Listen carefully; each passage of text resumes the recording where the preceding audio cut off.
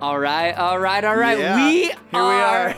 back, everybody. Welcome back to the Text Lab. I'm with the one and only Hey, Jake Manfredi. It's Jake. Yeah, It's Jake I'm here. joining the pod today from the green room at Vintage Grace Church. You're listening to the Text Lab podcast. Right. Jake, It's a special day, actually. It is a special It day. is your birthday. it is my Happy birthday. Thank man. you. Yep. Yeah. The big 25 is here for me. Yeah, there you go. There it you is. go. It's a good day, but It's it's a good believable. day. This isn't a podcast about my birthday. This is a podcast fair. about Romans, where each week we dive into the text to help you dive deeper into God's word. Our goal is simple: to help you be a disciple who makes disciples. So whether you're leading a life group, just trying to do some deep diving on your own, we hope the Text Lab helps you have a meaningful study, reflection, and conversation about what God has said to us in his word. Let's dive in. We are in Romans 2:17 through 29. Take it away, Jake. All right, here's what it says. Starting in 17, it says, "Now you, if you call yourself a Jew, if you rely on the law and boast in God, if you know his will and approve of what is superior because you are instructed by the law, if you are convinced that you are a guide for the blind, a light for those who are in the dark, an instructor of the foolish, a teacher of little children, because you have in the law the embodiment of knowledge and truth, you then who teach others, do you not teach yourself? You who preach against stealing, do you steal? You who say that people should not commit adultery, do you commit adultery? You who abhor idols, do you rob temples? You who boast in the law, do you dishonor God by breaking the law? As it is written, God's name is blasphemed among the Gentiles because of you." Verse 25 says, "Circumcision has value if you observe the law, but if you break the law, you have become as though you had not been circumcised. So then, if those who are not circumcised keep the law's requirements, will they not be regarded as though they were circumcised? The one who is not circumcised physically and yet obeys the law will condemn you, who, even though you have the written code in circumcision, are a lawbreaker. A person is not a Jew who is one only outwardly, nor is circumcision merely outward and physical. No, a person is a Jew who is one inwardly, and circumcision is circumcision of the heart, by the Spirit, not by the written code. Such a person's praise is not from other people, but from God."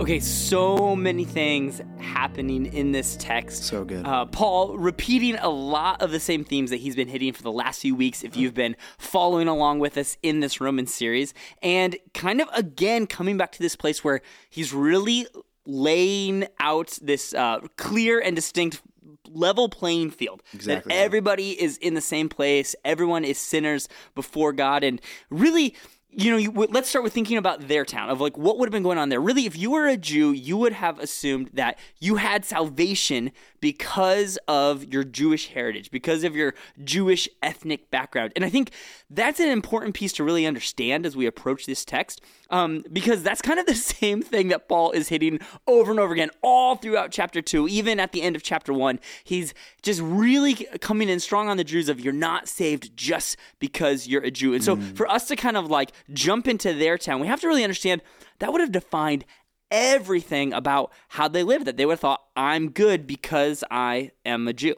Totally. And even looking at how like that affects the way they treat Gentiles too, because you're saying the right thing, like leveling the playing field. He goes back and forth between like making sure the Gentiles know that they're sinners and making sure the Jews know that they're sinners. Like, we are all sinners here. Which I love that point, Jake, because think about what that would have been like in their church. Yeah. Right? Like, think about if you Right. walked into Vintage Grace Church and there was this, half of the people had some sort of like special jacket on, some sort of special star, or, Yeah, some something sort that of marked them thing. in a way, Something yeah. that marked them in a way that said like, we'll get there about those markings a little bit later, but something that would have said, I am elite in this community. And that was the cause of so much division in their local church community, in the Roman church, this Jewish and Gentile conflict. And it makes sense why there would have been so much conflict. Totally. If half the people at VG felt like they were saved just because of their history and their special choosing by God, and the other half weren't because of that same way, you would have been dealing with a lot of status and a lot of conflict because of that. And I think that's really what Paul is trying to level that playing field in that way. Totally. And if you even look at like the way the history of the Jews as well, like thinking through the Old Testament and the amount of years that they've spent with their traditions, and like looking through Abraham and where they've come from, the many salvations that God has given them, like it's not just a jacket. It's like it's their identity, like them as a people group. They are like God's people, and so there's pride in that. There's like, we are God's people, we are circumcised or whatever, as a sign of that. And so I'm sure there's a ton of pride on their side where they're like, dude, who are they to like be grafted into this now? You know, we have these years upon years, like hundreds of years of being God's people. Yep. And that's one of the main things we'll continue to see Paul address here is unity in the book of Romans. A lot of people think about Romans as this big theological document, which it is, but Paul's talking about theology to address very particular issues and very particular conflicts that were happening, not just vertically, but horizontally in the relationships. And a lot of times we separate those two things, the vertical and the horizontal, and they just never can be separated. Paul's leveled the playing field, saying no matter if you're a Jew, no matter if you're a Gentile, all are guilty. And really coming after them pretty strongly, saying even though you know all these things, you say you're an instructor, you say you're a teacher of little children, you say that you have the law, the knowledge and truth, but you're not following it. You who teach others, why don't you teach yourself? You who preach against stealing, do you steal? You who say don't commit adultery, do you commit adultery? And he's implying an accusation there that they do those things as well. And so really just pulling out this point that every single person is broken, they are depraved. Every single person is a sinner that needs forgiveness, that needs justification before God, which I think is kind of, as we think about what that means for our town, even in that first section, I think that's Paul's kind of point there, is that every single person is a sinner. Totally, dude. And like that has to be the connection, especially in life groups, to be like, okay, we're moving from their town to our town to say like, oh, actually, I'm guilty just the same. It's so easy to point the finger. And we saw that, I think, in the last couple weeks of just like, no, he makes that transition from saying them to you, right? And like in verse 1, to say like, no, actually, we need to apply this to ourselves. It is the premise for the first 3 chapters, and we have to be able to say, no, actually, I'm not better than these people around me. There's a comparison game for sure. And I think that is one of the most significant distinguishing marks of a biblical community, of a church that actually is marked by the gospel, is that there's this unified humility in the community. Because everybody knows that they are a sinner. Everybody knows that they have not earned salvation on their own. That this isn't a competition about who can be the best. It's actually a competition about who can be honest. That you are desperate, dependent. That boasting in weakness. Yeah, that you're 100%. Boasting in your weakness. That you need the gospel. And that's part of, I think, what a community as a local church that looks so different than any other community in the whole world. Because where else is there a community that's striving for that? Humility. And that's what's attractive, really, is when people come in and they see like a life group that is full of people who are like, yeah, actually this week was really hard. Yeah. And then to see people rally around and say, yeah, it was really hard. Or like, yeah, let's walk with you in this. Yep.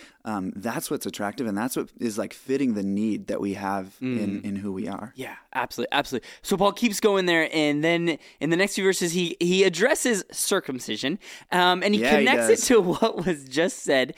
And I think it's important to talk a little bit about just what circumcision would have meant if you were a Jew.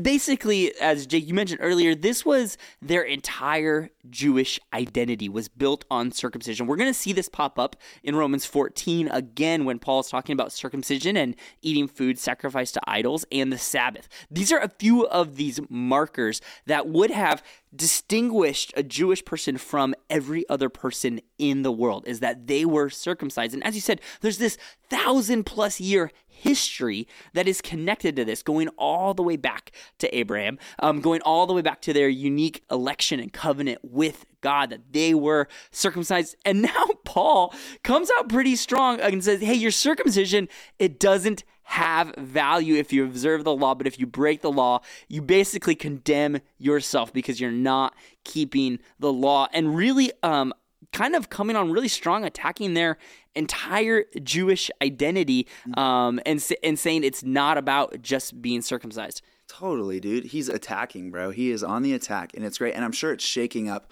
so many different things. No wonder he's getting thrown in prison, man. Like, obviously he is, because people are either going to be humbled by it or they're going to, be very, very upset. I love that you say that because one thing that we don't often do is read one passage of scripture at the same time with other overlapping passages of scripture and align some timelines here. But if you go read the book of Acts and think about him writing Romans or some of the pastoral epistles or some of these other pieces while these things are happening in the book of Acts, he is getting thrown in prison pretty much left and right. Regularly. Because of what he's saying to the Jews. And it makes sense why he's getting thrown in prison. Sometimes we read those and we're like, oh man, all these people hating on Paul, like, why are they so mean? And it's like, no, Paul is coming out so strong against their identity, against the way they thought about salvation as a whole. And he's teeing them up for what he's going to continue to develop in chapters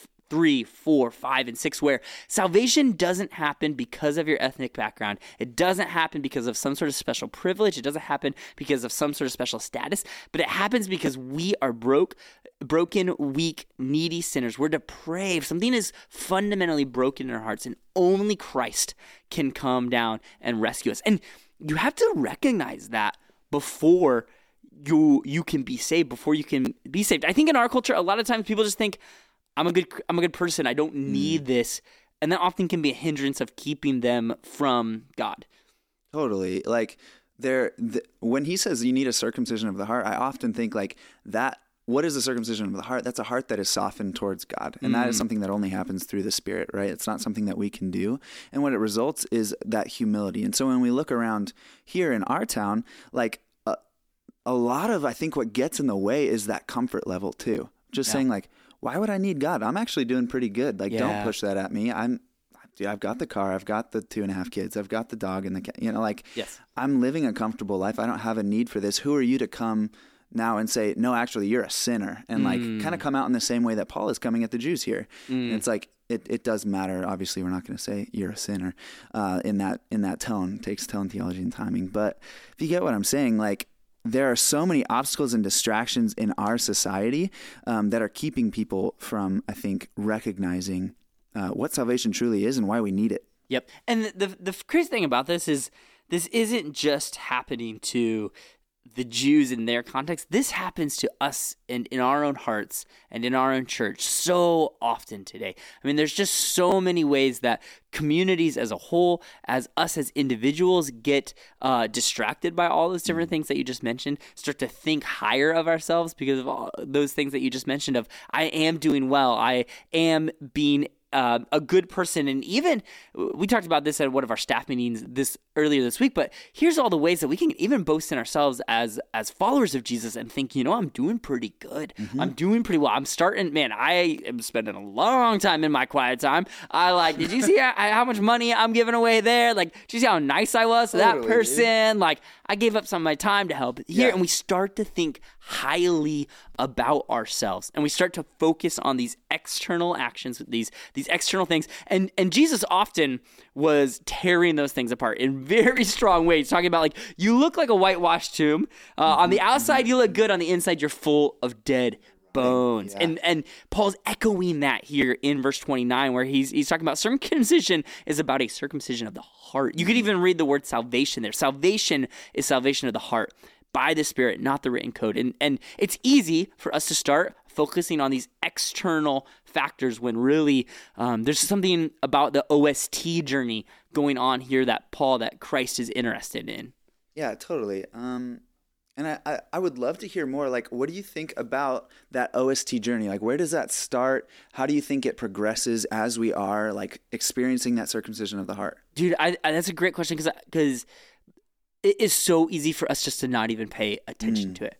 And I think one of the things that the Spirit is inviting us into often is a deeper level of transformation, an actual ongoing spiritual transformation that doesn't just look like these internal actions, but Jesus is after our affections. And this is what we're talking about when we're talking about joy in Jesus. That Jesus wants to actually change and transform us to where we go from being a greedy person to actually being somebody that wants to give our money and our resources away. And he wants to take us from being somebody who's angry and out of control to actually becoming a kind and gentle person. That he wants us to take us from someone who is prideful to somebody who lives and walks in genuine humility. Like, the New Testament sets up this actual ongoing spiritual transformation of the heart. Think about these verses from Ezekiel 34, where that talks about 36, taking a heart of stone and turning it into a heart of flesh and things like that. And oftentimes we're just so dang busy. I just know for myself, I'm running so fast. I'm just caught up in so many different distractions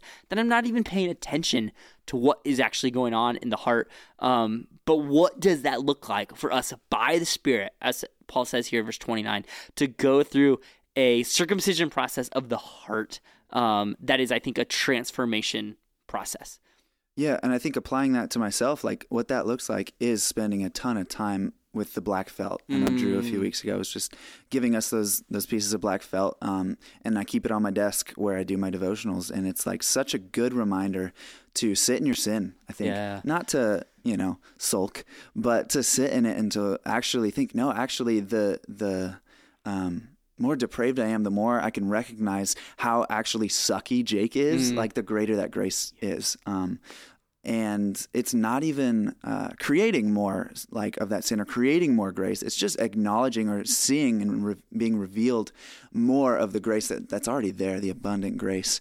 It's a desperate, dependent lifestyle that we are by the Spirit trying to live. Yeah. So good. So good.